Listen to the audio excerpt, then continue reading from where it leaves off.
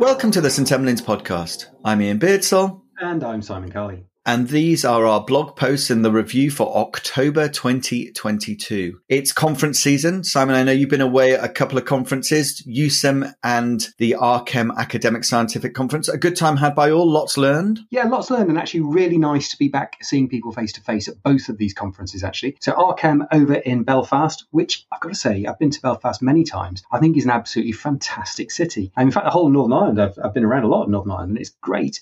Fantastic welcome, really nice venue, lovely people, some great talks, and some really key moments, actually.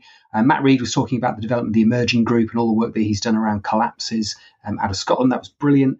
The James Linder Lyons priorities for emergency medicine research were released. That's really interesting going forward.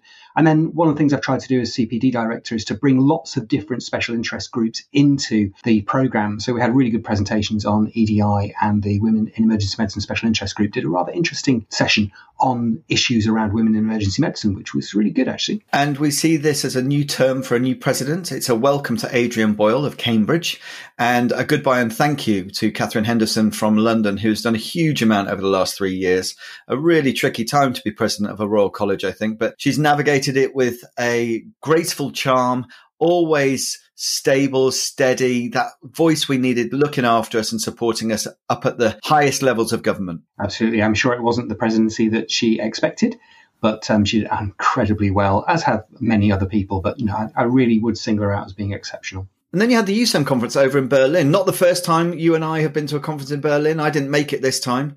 But again, I guess that was lovely to be back face to face. And we'll be talking a bit about one of the talks you gave over there. Lots to see, lots to do, lots to learn. Absolutely. I really, really do like the USEM conference. I think in the past, in the UK, certainly, we've been probably a bit ridiculous about always looking to other Anglophone nations, so Canada, America, Australia, as the places where we should look to for our emergency medicine expertise. But actually, there's huge amounts of it on the continent. And even though we might not share the same first language, it's absolutely incredibly useful to learn from our colleagues in Europe. And in fact, this is a very accessible conference. If anybody's worried about language, it's hugely accessible for somebody who has English as a primary language. Also fantastic to see Jim Connolly, another UK emergency physician who's now president of USEM. So we've got obviously Adrian Boyle, president of ARCHEM.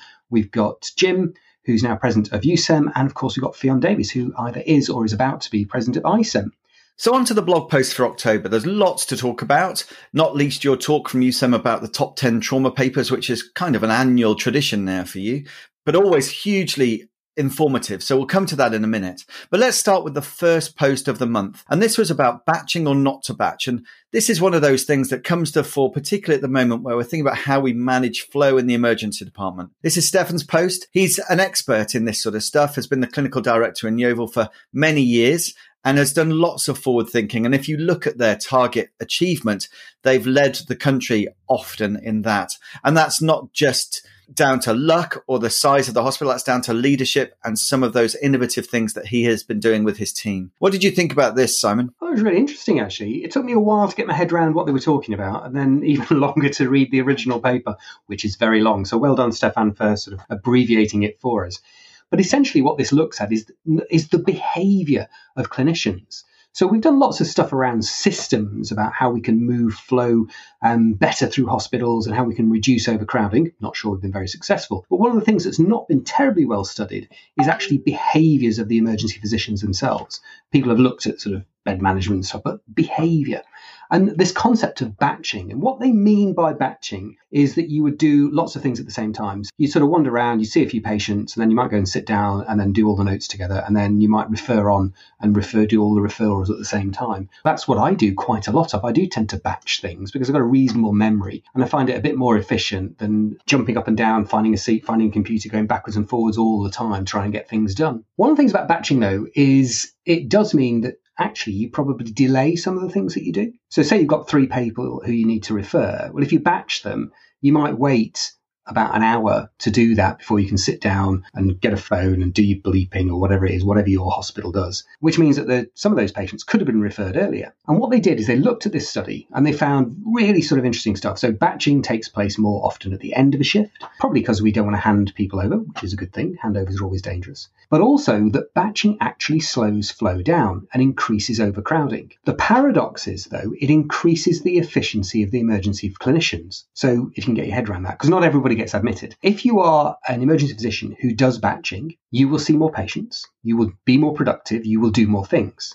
but you'll have more patients in the department and your crowding will be worse. Now, that's really interesting. I don't know what the answer to that is in terms of what we should do, but it's really interesting to see what an effect the behavior of clinicians has on flow and performance and productivity, and how somebody who would be looking at an emergency department might say, well, actually, I think you should be behaving differently. You should be doing things in a different way because it's going to make you more productive, but it actually might make things worse. There's lots of different thoughts, aren't there, about how we can make the flow better without seemingly any investment, because there's not a lot of investment coming. Those who are outside the UK, you may have heard that we're about to hit what may be only another spending cut spree to try and get down a deficit. So the health service is not going to get a bunch of money, and yet we're going to have more patients and more work to do. So it's trying to make more with less, which is always very, very difficult. There are all sorts of different things that are tried, I think, and it is about being efficient, but efficiency is also quite tiring. And I think we do also build into our workday natural breaks where we let our brains settle. And perhaps batching can help with that because it gives you that opportunity to sit and think. Often that can also mean that you've got people nagging about what's happening next, what are we doing next? I know there's also this idea of a continuous flow model, and that's been trialed down. And there's a lot on Twitter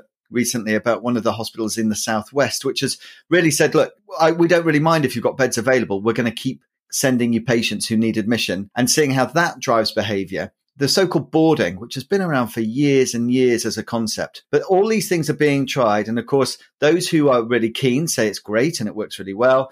And those who think it's a bit too much, but we can't keep having all of the patients in the ED at the same time, can we? That's not safe. No, it's nuts. There's a post this morning, I think, saying if there's more patients in your emergency department than there are beds in your hospital, you have a problem. And the fact that somebody could actually come out and say that really scares me, actually, but I can believe it to be true. The other thing I would say about this batching thing, and we've got to be mindful, yourself and I, Ian, is it's much easier to do this when you're a senior clinician because you've usually got a special senior clinician space that you can go to.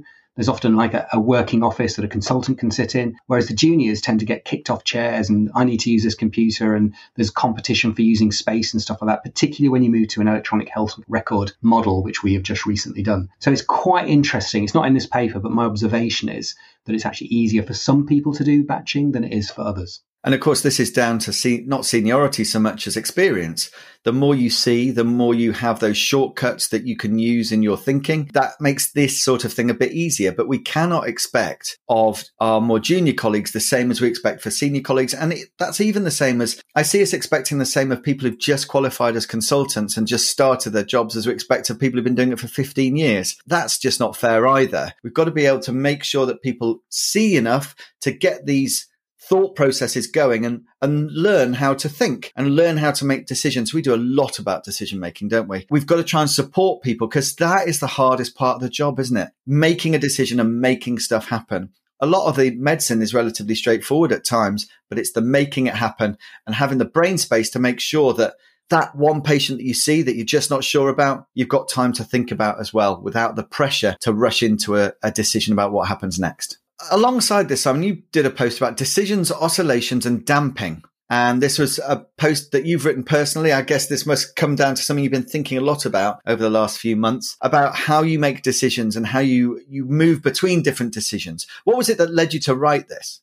Oh, well, I'm going to change some of the details so that it's not identifiable. It is a pre-hospital job. One of the things about pre-hospital work, as you know, is that you see patients often at a very early stage in their clinical journey when actually change in the patient is quite profound. So we went out to a patient who'd been involved in an RTC. It was one of those ones where you walk up to this patient, you go, that patient has got a significant head injury.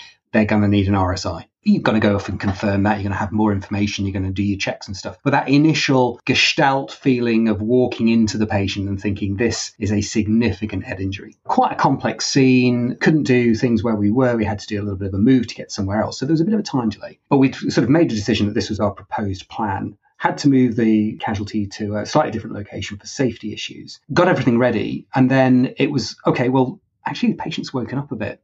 They're looking a bit better now, so we don't need to do that. So we'll pack all the kit away. Fine, okay, we'll pack all the kit away, and then we decide to get going. And then they start to deteriorate again, and then they get worse. And by the time you arrive in hospital, they've actually got to the stage where they do need an RSI. And it was one of those situations where at any one point in this journey, I don't think anybody made a bad decision about what to do with this patient. But it felt like we were doing this, and then we were doing that, and then we're doing this, and then we're doing that, and then we're doing this as the patient journey progressed. And I've seen lots and lots of examples of this over a period of time. And I'm sure, again, some of our junior doctors will be very frustrated when they call the boss in to say, this patient needs this procedure. Boss walks in and they're either completely fine or they should have clearly had it half an hour ago. And that's what patients do. They change. The point was, though, that this oscillation between making one decision and making the other is to some degree predictable. But there are times when it can cause utter decision paralysis. And just people can't make a decision at all because they can't decide whether I'm going to go to theatre with this trauma patient or am I going to go to CT. And what they end up doing is neither and just staying in resus. It's often a lot easier to not make a decision or to even contemplate two different decisions rather than fixing on one and going with it. Yeah, and so in the post, I've put a number of different suggestions there, which are designed to firstly identify that you're in an oscillatory pattern. So you're flipping your decision. So, okay, I am now doing this. What is going to do? What are the key pieces of information that are going to move me in one way or the other?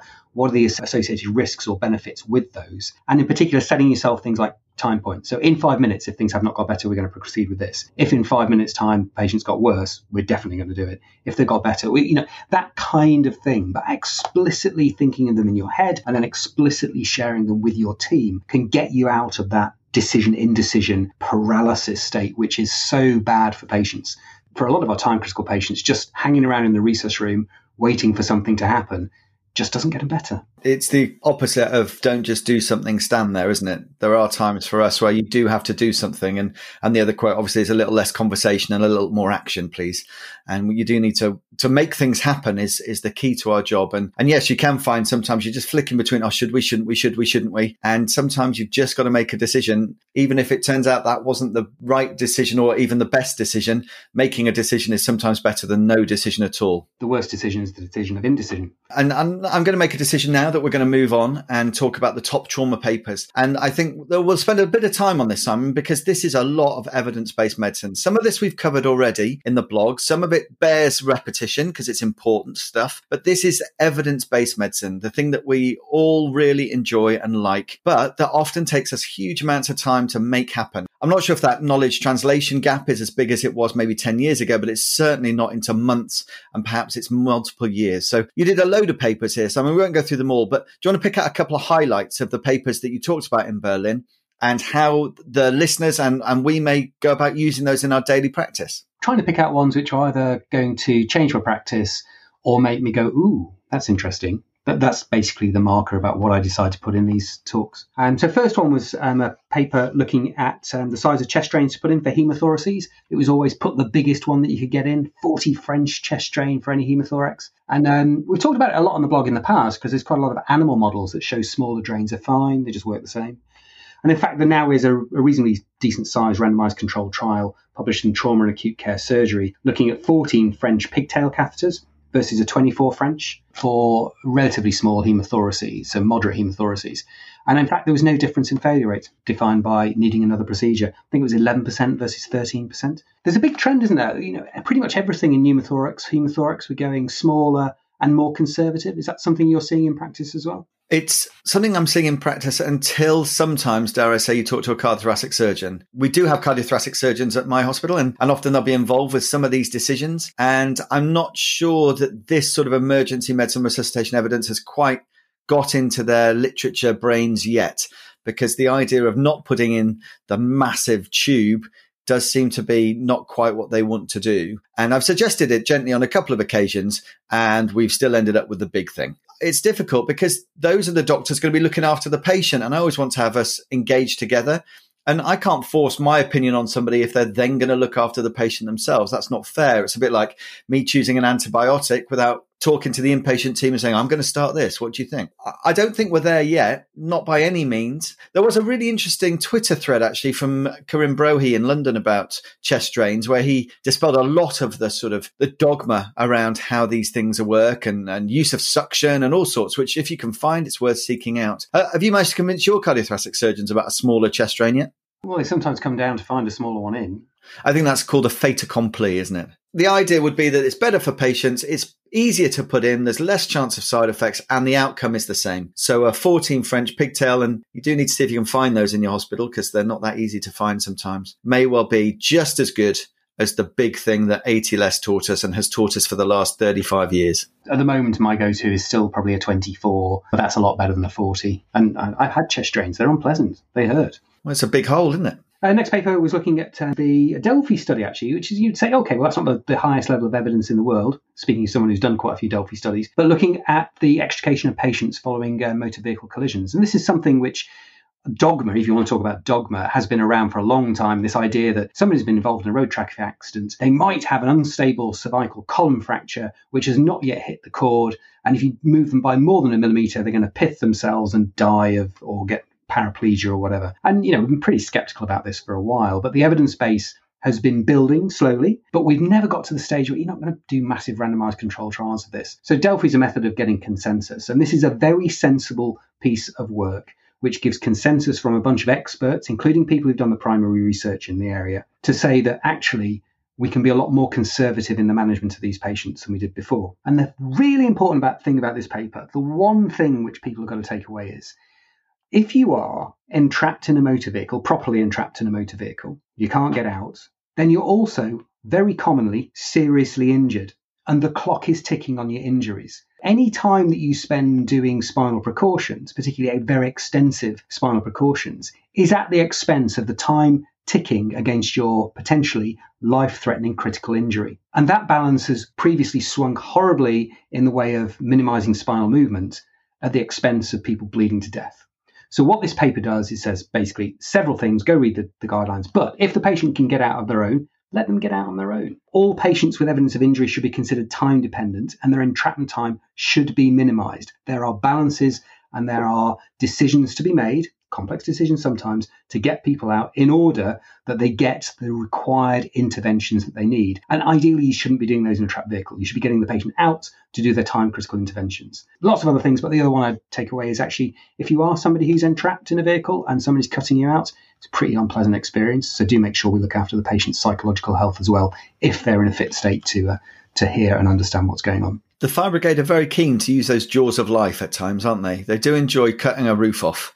And when you're in the pre-hospital environment, it's sometimes hard to say, look, it's okay, we'll just let them get out. And they do look at you funny, like, are you about to kill somebody? This is safe. And actually, for me, if you're going to have a major spinal injury, I think the major distraction to your column happens at the time of injury. And that idea that you may just make it worse, I think is so vanishingly rare that you need to balance the harm and benefit of the approach you're taking and get them out of the car, get them warm, get them into a hospital and look after them there rather than sitting and waiting for the firemen to take the roof off, even though they do enjoy it. So it's probably worth a second just to mention a Delphi study. What is a Delphi study? How does that work? So a Delphi study is where you have a question which can't be answered necessarily by traditional research methods, and it's a way of gaining consensus between experts. So you take a bunch of experts, you say, look, here's a difficult problem. What do you think we should do about it? They create a series of statements. Those statements are then fed back to everybody else in the group. Say, rank these. Which is the best statement? Which do you agree with? Which do you don't agree with? People do that. And then what happens is you then send it back again with the results of what everybody else thought. You can see your own answer. You can see everybody else's answer, and you score the statements again. And the idea behind Delphi is if you are a true expert, if you definitely know what you're doing and you're absolutely on song and message, you don't change your opinion. You stick in that space. But actually, if it's an area where you're not that much of an expert and you've got less expertise, you actually shift. This is the principle of Delphi. What that means is that eventually, after 3 or 4 rounds of doing this, the statements that remain end up with a score which reflects how certain a body of experts are. And it's done anonymously, so you don't have the sort of the most powerful or most influential person in the room. They can't sway the opinions of everybody else. So it's quite a clever little way. I think it was originally designed to look at the future. So it's how to predict the future. using Delphi studies by the RAND Corporation. But yeah, no, nice technique, entirely appropriate for this question. And that's more than the old days when a group of worthies used to sit around with a couple of glasses of gin and tonic and decide what they thought. It actually sounds like it's a considered way of doing that, but coming out with much better advice than perhaps we did in the past. What would you go for next? Sex and TXA. Okay.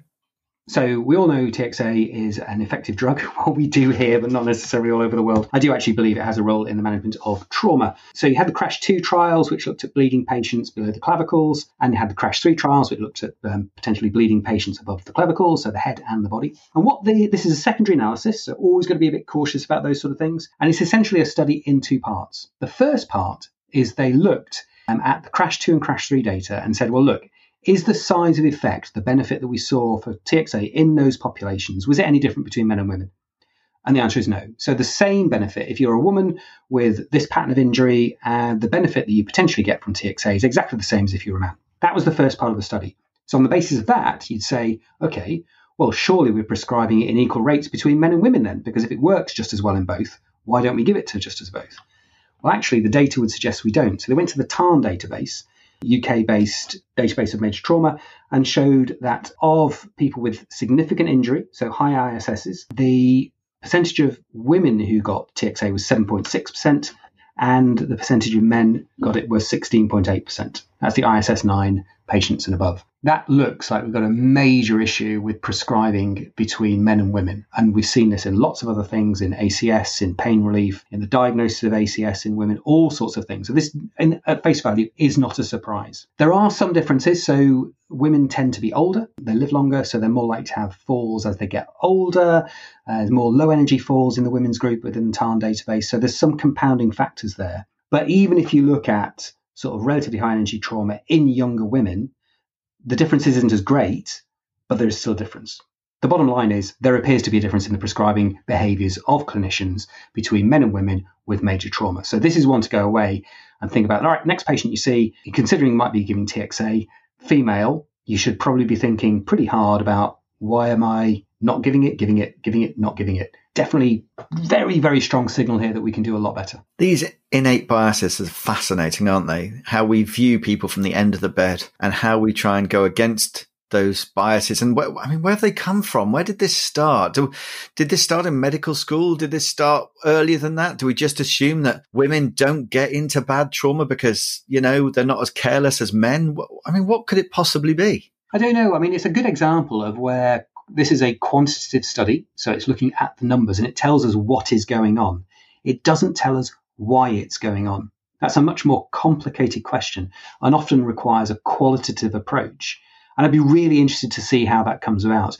I can purport about this. People have different attitudes about how women perceive and express pain and discomfort. They may have different pain thresholds, although I think that's been debunked to a large extent. But even if it's been debunked, people may have perceptions that these are the facts. I think it's probably a lot to do with, as you say, the way that we've been developed, not just in medicine, but our differential innate biases between, in this case, sex, but we know that similar things happen with skin color and other aspects of characteristics, including all the protected characteristics. So just be thoughtful, I think. Everybody needs to be seen in the same light, and you need to be objective about the injuries they have. I think we're still going to be battling this for a few years, though, Simon. I don't know that this will be easily solved, I'm afraid to say, but we can highlight it. And I think if you're aware of those biases, like all our biases, isn't it, then you can do something about it. And we're not calling it out. We're not saying it's deliberate. What we're saying is these things happen, be aware of it in yourself, and then question yourself. Are you doing the right thing for your patients when you go and see them? Or is there something else just in your mind that's making that decision-making a little bit trickier or different? Other papers, Simon, from the top 10? I'll just leave you with one more, actually, just very quickly. And it was one of those papers that maybe just go, oh, really? And it's about the operative versus non-operative management of unstable chest wall injuries. Because in my trauma centre, in Virchester Major Trauma Centre, we're quite keen on fixing chests. So somebody comes in with a flail chest, significant ventilatory compromise because of a number of fractured ribs, then we're quite keen to fix them. But I was surprised when I read a paper in JAMA Surgery that the evidence base for this is actually quite small. And they've actually published the largest RCT to date, which is actually only 207 patients. And their findings were interesting. So they found in their cohort of patients that the only ones who benefited were the ones who were already ventilated. Now, there is some bias in there, there's some circularity, which I won't go into now. But the point is that a lot of our practice is being driven by observational data, anecdote, experience, as opposed to high quality data. Now, there is a trial being done at the moment, the ORIF trial, which will hopefully answer this in the UK, another RCT. But it's really interesting for me just to see how what seemed like a good idea has become almost standard practice in many, many centres without a particularly strong evidence base. For us, there is a bit of it happening at Southampton, and we have got a nice rib fracture pathway, actually, which we use now, which gets these patients in front of a cardiothoracic surgeon who can make that decision. Much easier when they're in your own building rather than you're in somewhere else in the region. But the other thing that I've really realised is that we shouldn't just discount rib fractures as a minor injury.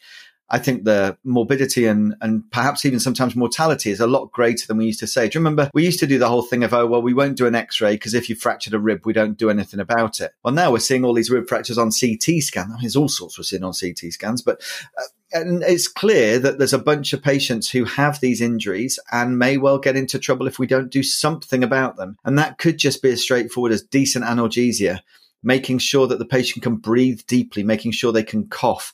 And of course, the rib fixation is just the other end of that scale of care. But for me, rib fractures are probably one of the biggest things I've come to realize that can affect patients. And we really shouldn't just say, oh, don't worry, it's just a couple of rib fractures. And your point is very well made. That one of my major criticisms of that study was that the principal outcome was ventilator-free days. Now, it's nice to have fewer ventilator-free days, but that's not the same as looking at morbidity, mortality, and long-term outcomes for patients. We need better evidence out here.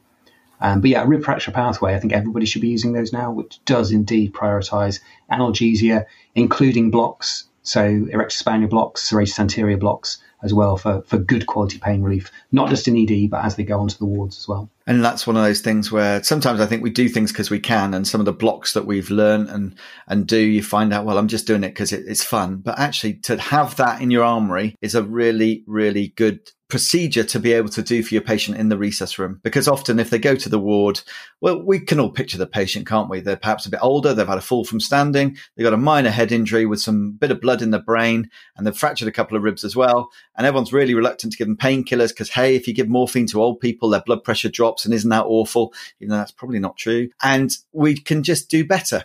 And we need to start that. If we start that at the front door, or even the door just inside the front door, then that gets our colleagues thinking about it. And these pathways, we've got a great one.